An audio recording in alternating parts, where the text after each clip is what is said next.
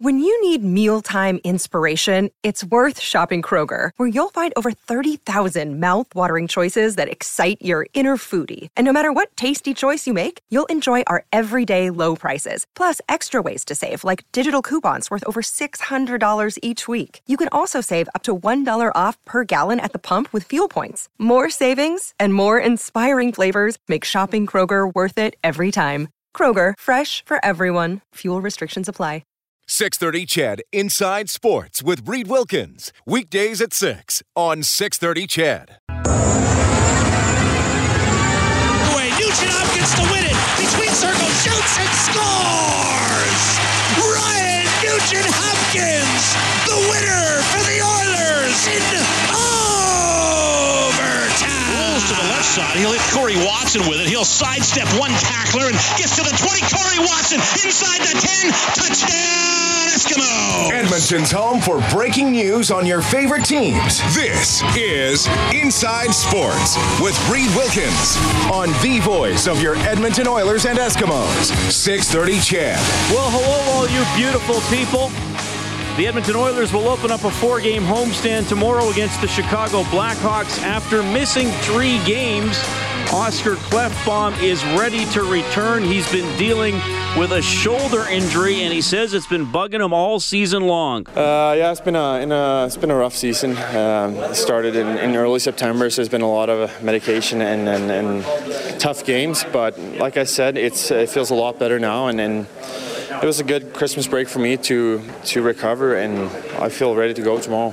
How much did it affect shooting, passing, all that, just the little stuff on the ice, and where is it at now? Because you feel good. Yeah, of course it affects it, and I mean, I don't want to have any excuses, but obviously it's pretty tough when you know you're not 100%, but I mean, I just want to focus on tomorrow's game right now, and like I said, it's been a good break for me, and I'm just looking forward to get on the ice again tomorrow. So just a week or so of rest made a big difference in it. Yeah, I got an injection too, so that really helped, and hopefully it's gonna turn out like the season is gonna be good now. So yeah, like I said, I just want to focus in the future and play good hockey right now. Obviously, at times, it looked like something wasn't right with Oscar Klefbom. Peter Chiarelli confirmed that a few weeks ago in an interview with Bob Stauffer that Klefbom was playing dinged up, so we now know it is indeed a shoulder issue that hopefully is better. And Klefbom even referenced today that this was even an issue as far back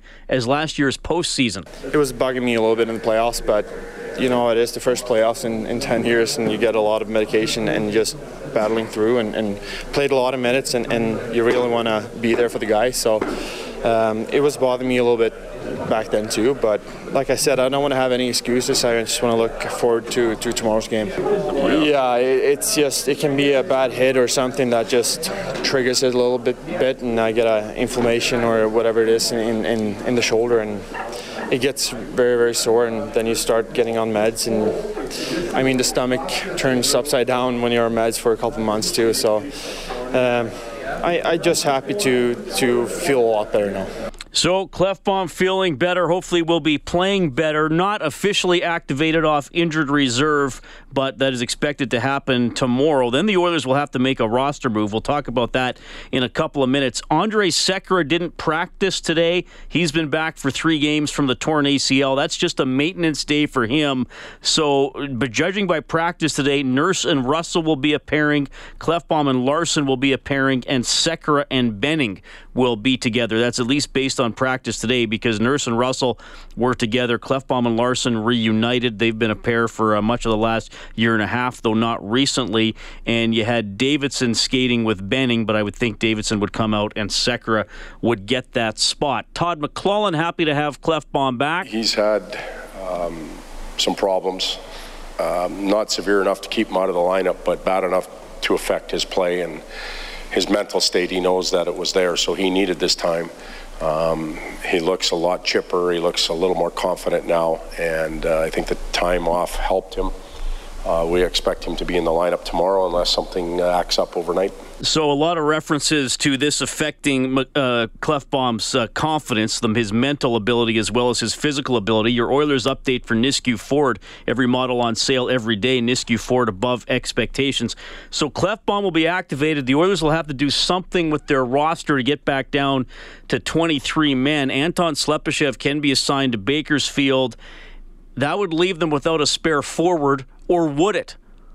Because Johan Avitu was skating as a forward today, and I said to Todd McLellan, could you actually use him up there? He could. I like the way Johan skates. I like his aggressiveness and assertiveness. When he played D, he was up there all the time. So there's a chance that we might have something there. We've talked to him about it a little bit.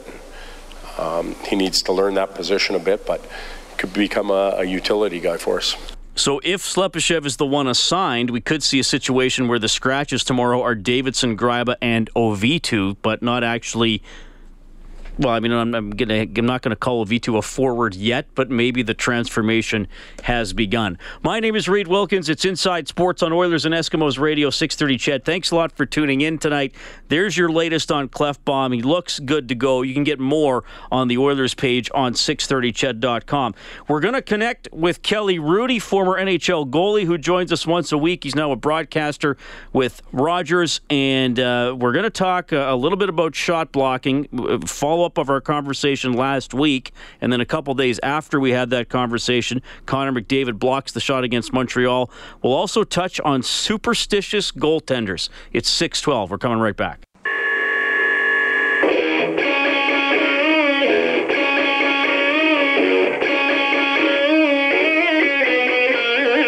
Hi, this is Ryan Nugent-Hopkins from your Edmonton Oilers. You're listening to Inside Sports with Reed Wilkins on Oilers Radio, 630 CHED. And a reminder, you can always reach us by texting 630-630, our open line 780-496-0063. The email insidesports@630ched.com. Oilers headlines today: Klefbom good to go for tomorrow. Johan Avitu skated as a forward at today's practice. Todd McLellan didn't say when, but certainly seemed very open to the possibility of using him as a forward in a game at some point. Oilers Blackhawks tomorrow. Furnace Family Oilers Hockey. Edmonton's furnace replacement experts. Call 780-4FAMILY or visit furnacefamily.com. What's going to happen tomorrow? We'll have a 5:30 face-off show, 7 o'clock for the start of the game. 3 NHL games underway tonight. After the first, Panthers lead Philadelphia 1-0.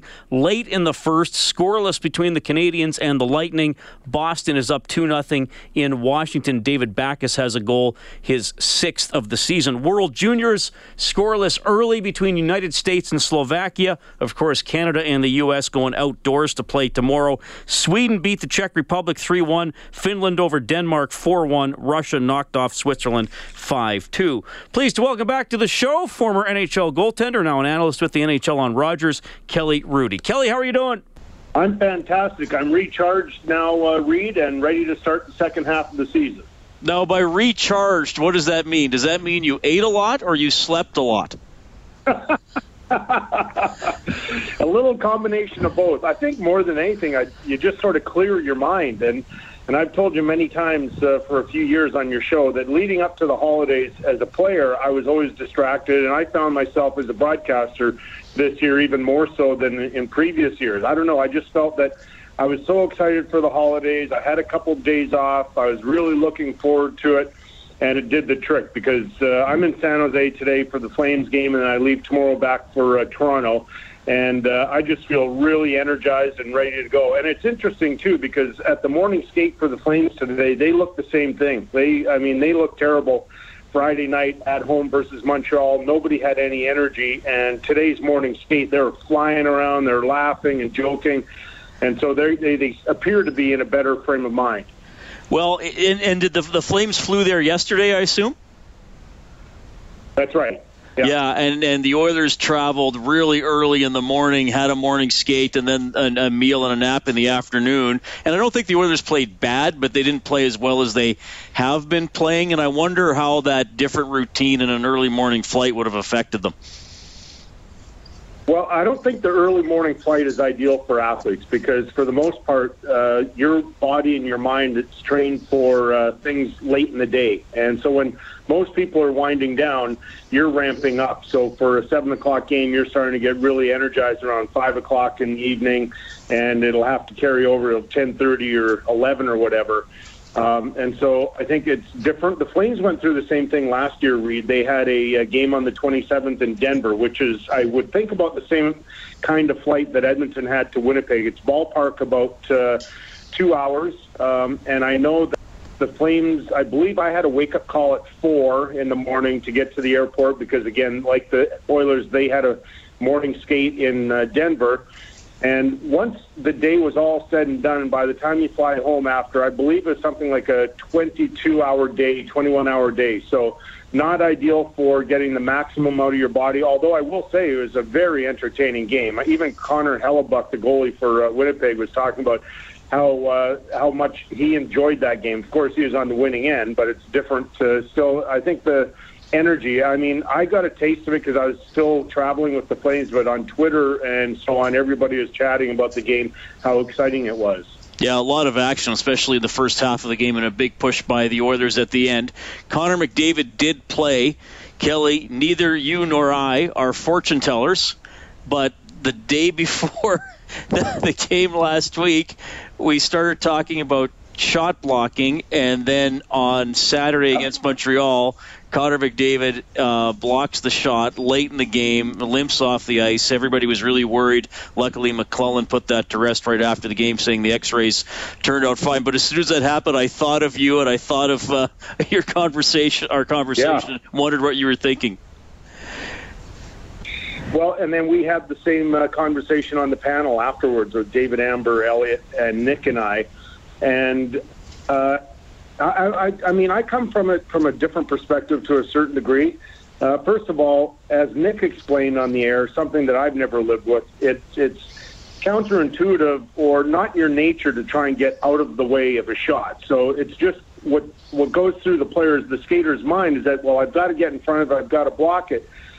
From my way I look at it, I'm thinking, first of all, Jeff Petry's not going to beat Talbot from there. I mean, that's no matter what, even if it's a one-timer, which it was, the way Talbot's playing, I'm pretty confident. In fact, I'm 99% sure he's going to make the save. So I'd rather goaltender handle it and not have Connor McDavid get injured on that play. But I understand the other dynamics, that's just the way everybody's playing now. I do accept that, but I just think that when you have a shot coming from a dangerous area, then I'm all in. Then I think I don't care who you are, what your pedigree is, what your role is on the team, you have to block the shot. And by that I mean if it's a dangerous scoring chance in the slot or something, I think everybody has to be committed. But from those point shots, I'm still torn with that because, and I've talked to a lot of the goalies around the league, not all of them, of course, but a number of them, and they all sort of, some guys have even rolled their eyes at me about the shot blocking and why they don't like it and stuff, but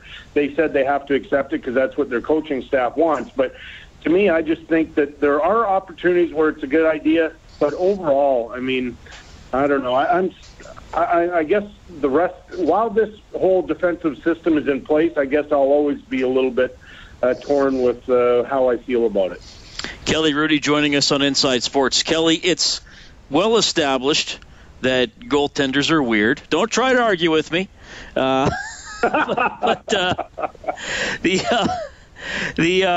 was watching some of the World Junior game on Boxing Day, Canada and Finland. So Carter Hart, who's a local kid's in goal for Canada, and he likes to be the last guy off the ice.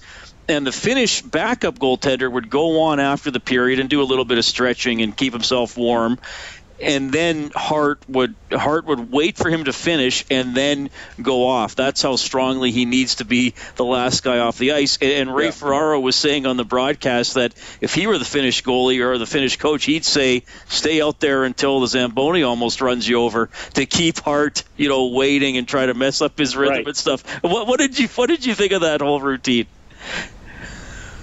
Well, this is interesting because we're dealing with young kids. So whenever I see things like this, whether it's a situation or something to do with superstition, I always wonder if like it's effective for him right now. I always wonder if at some point he's going to have the ability or capability to just let it go and not worry about what somebody else on another team's doing, and sort of just relax. That if he's not the last guy off the ice, I really strongly believe that that's not going to affect his play.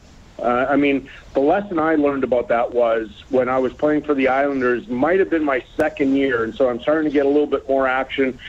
And I had this thing where I lined up my sticks on the wall in a particular way, and the Washington stick boy, a young kid, he might have been like 14 or something, real nice kid, he's helping out, and he didn't know. But I mean, the sticks were not where other sticks were, just in a random spot. So he moved my goalie sticks, and I must have snapped at him in some way. And Dennis Potvin, right in front of the kid, said, "Hey, Kelly, like that's just wrong.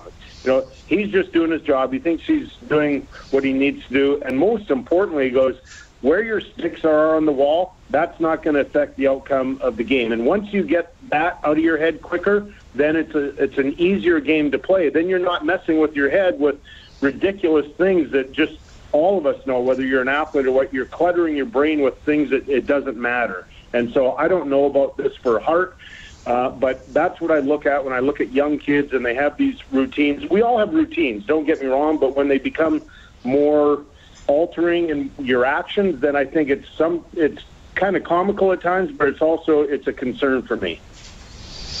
Yeah, it'll be interesting to see if he clings to that once he becomes a pro. Kelly, great to have you on the show. Enjoy your broadcast tonight in San Jose, and of course, Happy New Year. We'll talk to you next time in 2018.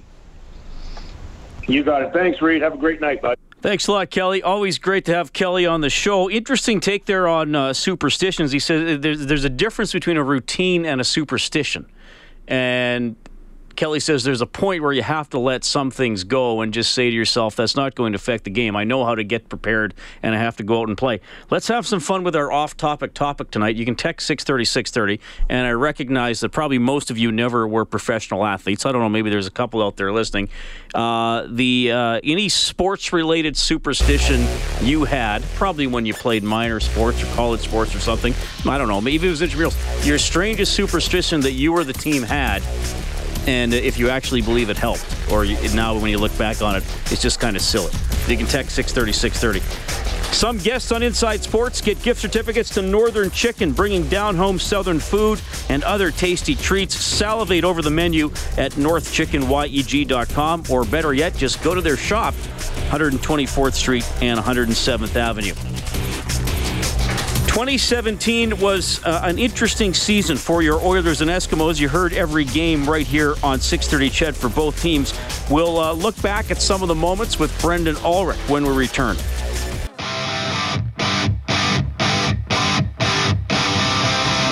This is Mike Riley from your Edmonton Eskimos, and you're listening to Inside Sports with Reed Wilkins on 630 CHED. So I threw it out there before the break, and you might have seen it in the World Junior game on Monday. Carter Hart, the Canadian goaltender, local product, has to be the last guy off the ice after periods. The Finnish goaltender comes on for some stretching, so Hart waits there for over a minute before the Finnish goaltender leaves. So I threw out there just for fun, and we recognize we're not pro athletes. We're probably playing fun sports, or maybe played competitively when we were younger. Any superstition you had? Got a couple of good ones here on the text line. Rocket, who's a loyal listener, says, I have to be the last one to get my gear off after a game, and I have to be the last person to show up to a game. I'll get dressed in 5 minutes right before the game and then go hard from the start every time. Well, that's interesting timing if you might be on a team where a bunch of people arrive late or close to the wire. And this texter, sign your first name to your text if you can, but this unnamed texter says, this is a good one. I have to put my gear on based on the home and away scoreboard slots on that arena's scoreboard. For example, if we were the home team and the home score was on the right side of the scoreboard, I got dressed right to left. That is a good one. But man, that is a good one. I wonder if that person ever did it the opposite way or unintentionally did it the opposite way, if they still might have had a good game. You can text us to 630-630. Those are some fun ones for sure. USA and Slovakia still scoreless. 5 minutes left in the first period at the World Juniors. The game tomorrow outside. Somebody else texted in, watching USA-Slovakia. Canada is off tonight but plays the U.S. tomorrow in the outdoor game. Is that advantage Canada due to the USA playing back-to-back, or do you think it's different than the back-to-back NHL games the media often discusses? No media talks about it in the junior tourney. I think it might be a bit of an advantage for Canada, but more so because of what do we got, an evening and then an afternoon game for the U.S., right? How far is it between? I'm just double-checking the start time because I got a bad memory. Tomorrow's outdoor game is at 3 Eastern. So tomorrow at 1 in the afternoon our time, the U.S. has to play again. I think the reason the back-to-backs aren't discussed in the World Junior as much is because there's generally no travel involved. It's usually in one city or two venues that are close by or even in the same city. Like we have in Buffalo, there's a tournament template that's pretty much the same every year. So teams play 4 round-robin games in 6 days to get it going. That's probably why it's not discussed as much. But I think this could be an advantage for Canada. Hey, what are we looking at here? December 28th. This is actually the final edition of Inside Sports for 2017 because we have an Oilers game tomorrow, and then it's the weekend. And there were some pretty exciting moments broadcast on the 630 CHED airwaves this past year. And he's got that one. Hazelton to midfield, and he's running down the sidelines. Vidal Hazelton to the 10, the 5, touchdown Eskimos. 108 yards to the end zone, Vidal Hazelton. The desperate Kings working around the end boards. Martinez, 35 seconds to go. Kopitar deep left corner. Crowd in an absolute frenzy. The puck pinned in the corner. 4 players digging at it. Worked free to Martinez. One-timer up top. Kick save made by Talbot. 20 seconds to go. Wrist shot, save Talbot. Rebound, top of the blue paint. Wrist shot, Martinez, save Talbot. Kopitar bangs it off the back of the net. 12 seconds, wrist shot, Martinez. Save made by Cam Talbot, who freezes the puck with 11.9 to go. He'll swing it out to the outside, and it is to the end zone. Touchdown Eskimos. Darrell Walker with the touchdown, and the Eskimos take the lead with less than a minute to go. Now dishing back for David Desharnais. He'll swing it to the corner for Draisaitl. Back in front, Desharnais. Shots and scores! Draisaitl and Desharnais, and Edmonton's won Game 5, coming all the way back from 3-1 down. Desharnais wins it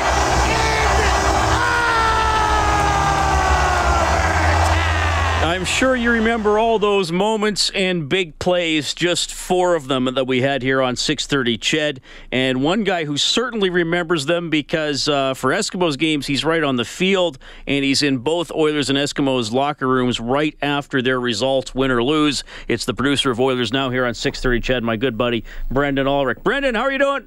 Not bad, Reed. Doing pretty good. Feeling a little jacked up, pumped up after listening to all those recaps there. That was awesome. Pretty you going. Pretty good highlights. And I said I'll make some audio, Brendan, before I bring you in. And you said you got to put that Hazelton 108-yard touchdown in there.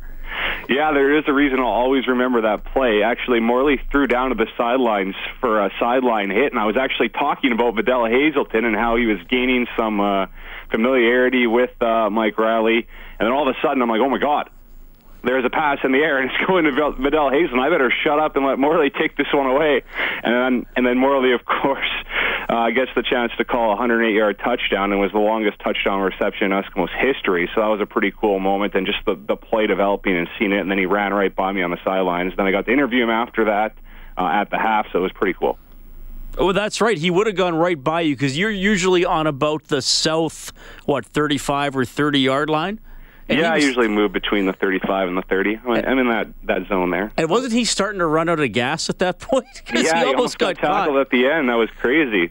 I mean, that's a long run. You would think for a receiver he'd be okay to make it all the way, but he was clearly out of gas, and he barely made it in, but he did get the job done, and goes in the history books. The other Eskimo highlight we had in there was a last-minute touchdown where the Eskimos beat Toronto, where they were starting to get back on track at the end of the season. Walker was back at that point. Obviously, Grimes was back on defense. I think they had Gable for that game. Yeah, they did. Yeah, they did, had them in Montreal the week before too. So that was sort of the team that finished the season and got out of that big losing spiral. And you said you wanted that one included as well. How come? Well, that was just a crazy game overall, and it was a back-and-forth game. You even go back early in that game when Riley had that, I think it was a 20-yard touchdown run, where he sort of flipped into the end zone. Riley wasn't running a whole lot throughout this past season, but when he did, he made it count, and I'll always remember that play. That was early in the game. You sort of knew this was going to be a fun, exciting game after that play happened, and then even before the Walker touchdown, it was 3rd and 10, and Riley threw it to Zylstra in triple coverage, and it then led to the Walker touchdown, the game winner, and of course it was the Eskimos clinching a playoff spot. And through all they went through that season, it was pretty incredible for it to finally happen. They started out so hot, and then they had all the injuries, all the losses, and then they sort of regrouped at the end there and finally got the job done and made the playoffs. So I thought it was a pretty cool moment. Tell people what it's like, because I know a lot of fans say, especially for football, there's a point where the seats are too low. As much as you're close to the action, there's stuff that happens on the far side of the field. It's a much bigger surface than a hockey rink. You're standing on the sideline with the Eskimos bench right to your left. I know you've been doing this a few years, but what are some tips for following the game from field level, Brendan? Well, it's tough. One of the advantages, you do have a headset on, so you can hear Morley and Dave from up top, and then you can sort of focus on what you think you need to see that you can add to the broadcast in certain situations. So I start looking for other things, such as what's happening at the line of scrimmage, or if there's an offside that happens, and you can listen to the players jarring at each other as well from field level. So those are some of the things you look for. I actually need to sit down, though, with Blake Dermott one of these days and sort of talk to him about what an offensive lineman is looking for in certain situations. I think that would really help my vantage point, because you're so close to that, and then if you actually talk to a guy that's played, he could actually maybe share some more light on what I should be looking for. But those are some of the things I've started to pick up on as I get more comfortable down at field level. Hold on. The players jaw each other during the game? No, what type of things do they say, Brendan? Is it sort of like, oh, nice tackle, or hey, I thought you would have had that one? My favorite ever moment down at the field level, this, Reed, is when John White scored a big touchdown a few seasons ago, and he started chanting, I'm a beast, and he was banging his chest. I'll never forget that. That was one of my favorite moments. Or even this year, there was a big touchdown by Darius Bowman, and it was sort of like, okay, Darius Bowman's back. It was a tough season for him. You could tell just how excited the players were for him to score a touchdown, and he sort of got his confidence back, and then he finished the season so strong. So, things like that you sort of pick up from field level, and it's pretty exciting. When was the last time you almost got run over? Well, that happens almost every game, because sometimes I'm trying to tweet stuff, or I'm looking at my phone, and then all of a sudden, we're sort of, as I talked about, I can only go up about 10 yards because I'm connected to my headset. It's not a wireless headset where I can roam all the way up and down the sidelines, so I'm basically constricted to an area. So if a player's come, I don't have a lot of room to maneuver, so it can get pretty dicey at times. Brendan Ulrich joining us on Inside Sports, our Eskimos sideline reporter, the producer of Oilers Now, noon to 2 every day on 630 CHED. So a lot of good moments for the Oilers this season. Some exciting overtime wins in the regular season, some great McDavid goals, some big saves by Talbot. We actually picked two moments, both from last year.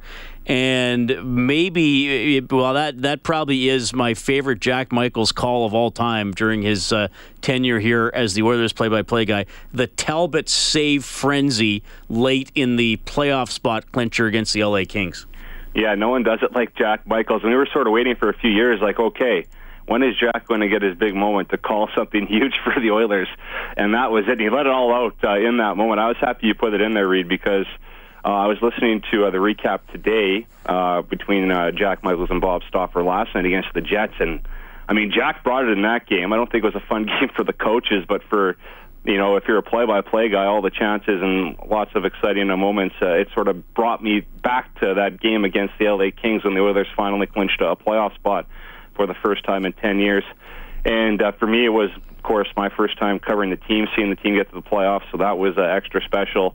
And, Cam Talbot was great in that game. I think he made like 34, 35 saves, but the way he sort of, locked it down there and the crowd was going wild, and it finally happened. The Oilers are finally back in the playoffs. I'm pretty happy you worked that one in there because I'll always remember that moment. What was it like in the dressing room after that game? Well, I think it was, go talk to Ryan Nugent-Hopkins, go talk to Jordan Eberle, those guys, because it was the first time they were ever getting into the playoffs. I remember that. And then I think a lot of, for like McDavid and guys like that, you were thinking, okay, this is the start of something special for guys like that, the younger guys. Like, this is going to be the norm for these guys, so let's get used to this.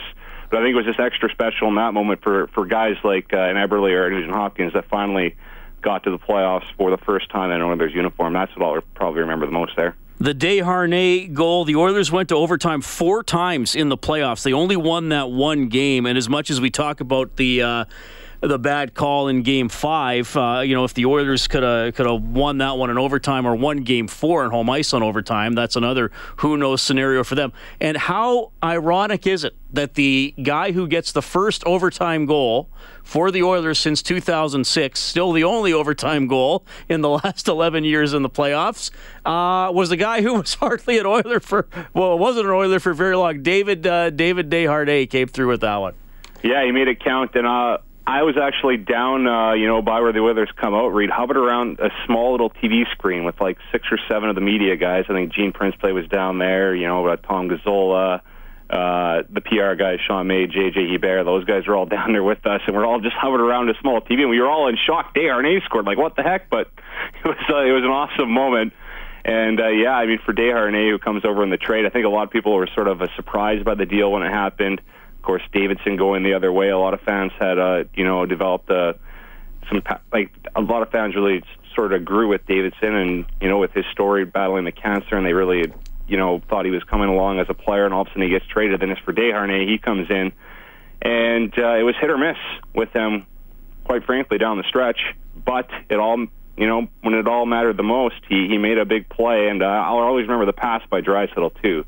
That was just a sick saucer pass to Desharnais, and ended up being the winner. And of course, the Oilers won that game in double overtime, so that was pretty cool. Well, hopefully more playoffs to come in 2018 and another good Eskimos team. We'll see what happens with guys like Walker and Zylstra and Ladler who could be trying to go to the NFL. I want to read you this text, Brendan. I put out there, give me a superstition you had as an athlete. This is a great one from CJ, who says, when I was a young lad at the age of 10, I had a soccer coach stress the importance of stepping on the field with your left foot first because it represented your love of the game. CJ goes on to say, to this day, as a 47-year-old man, I cannot step onto any playing surface without putting my left foot first. Wow, that is some great superstition instilled in CJ from when he was a young boy. Yeah, that's outstanding. Any that come to mind for me, I was never great at hockey, but as a kid, I always had to eat chicken or pasta. I guess that's the first thing, and then I always in warm-ups, I always wanted to score a nice goal. So that always made me feel better and confident heading into a game, whether it be just a nice shot, top shelf, or something like that. Just humiliate your goaltender in warm-up. That's nice, Brendan. Well, makes you feel good, at least confident-wise. That's funny. So that's what comes to mind. Brendan, thanks for sharing some of the highlights of 2017, buddy. I guess I will see you at the game tomorrow night. Really appreciate you coming on. We didn't really talk a whole lot about McDavid moments, eh? That's surprising. There were a few big ones in 2017. Well, there were a few big ones. Well, we'll do that next week. Yeah, no, that's fine. Those are some good moments. I'm happy you brought me on tonight, Reed, though, because at this time last night I was watching probably the worst movie we've ever seen.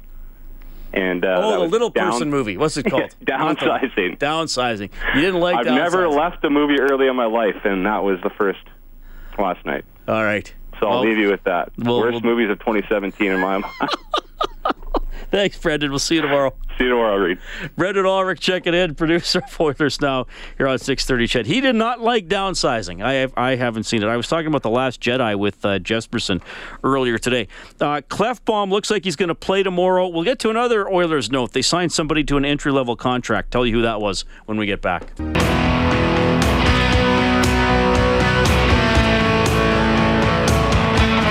This is Cam Talbot from your Edmonton Oilers, and you're listening to Inside Sports with Reed Wilkins on Oilers Radio 630 CHED. All right, really appreciate you tuning in tonight. Fun to have Brendan Ulrich on the show. Want to remind you some guests on Inside Sports. It may be Brendan. If he plays his cards right. Get gift certificates to Northern Chicken. Enjoy a cold craft beer or a great glass of bourbon with modern soul food and other tasty treats at Northern Chicken, 10704 124th Street. Quick check of the out-of-town scoreboard. NHL tonight, Canadians up 1-0 on the Lightning. That's in the second period. Brendan Gallagher, his 15th of the season, came on the power play. Also in the second period, 2-0 Panthers leading the Flyers, and 2-0 the Bruins leading the Capitals. Games still to come tonight. Maple Leafs at the Coyotes. Chicago plays in Vancouver. Of course, the Blackhawks are here tomorrow. Anton Forsberg will start in goal for the Blackhawks with Corey Crawford on the injured list. Jeff Glass has been called up to be Chicago's backup. Wouldn't surprise me if they start Forsberg in back-to-back games. Golden Knights will take on the Kings, and at 8:30, the Flames play the Sharks. Edmonton's sitting there with 36 points. Calgary has 39. San Jose is third in the division. They have 42 points. So Edmonton 6 out in the division.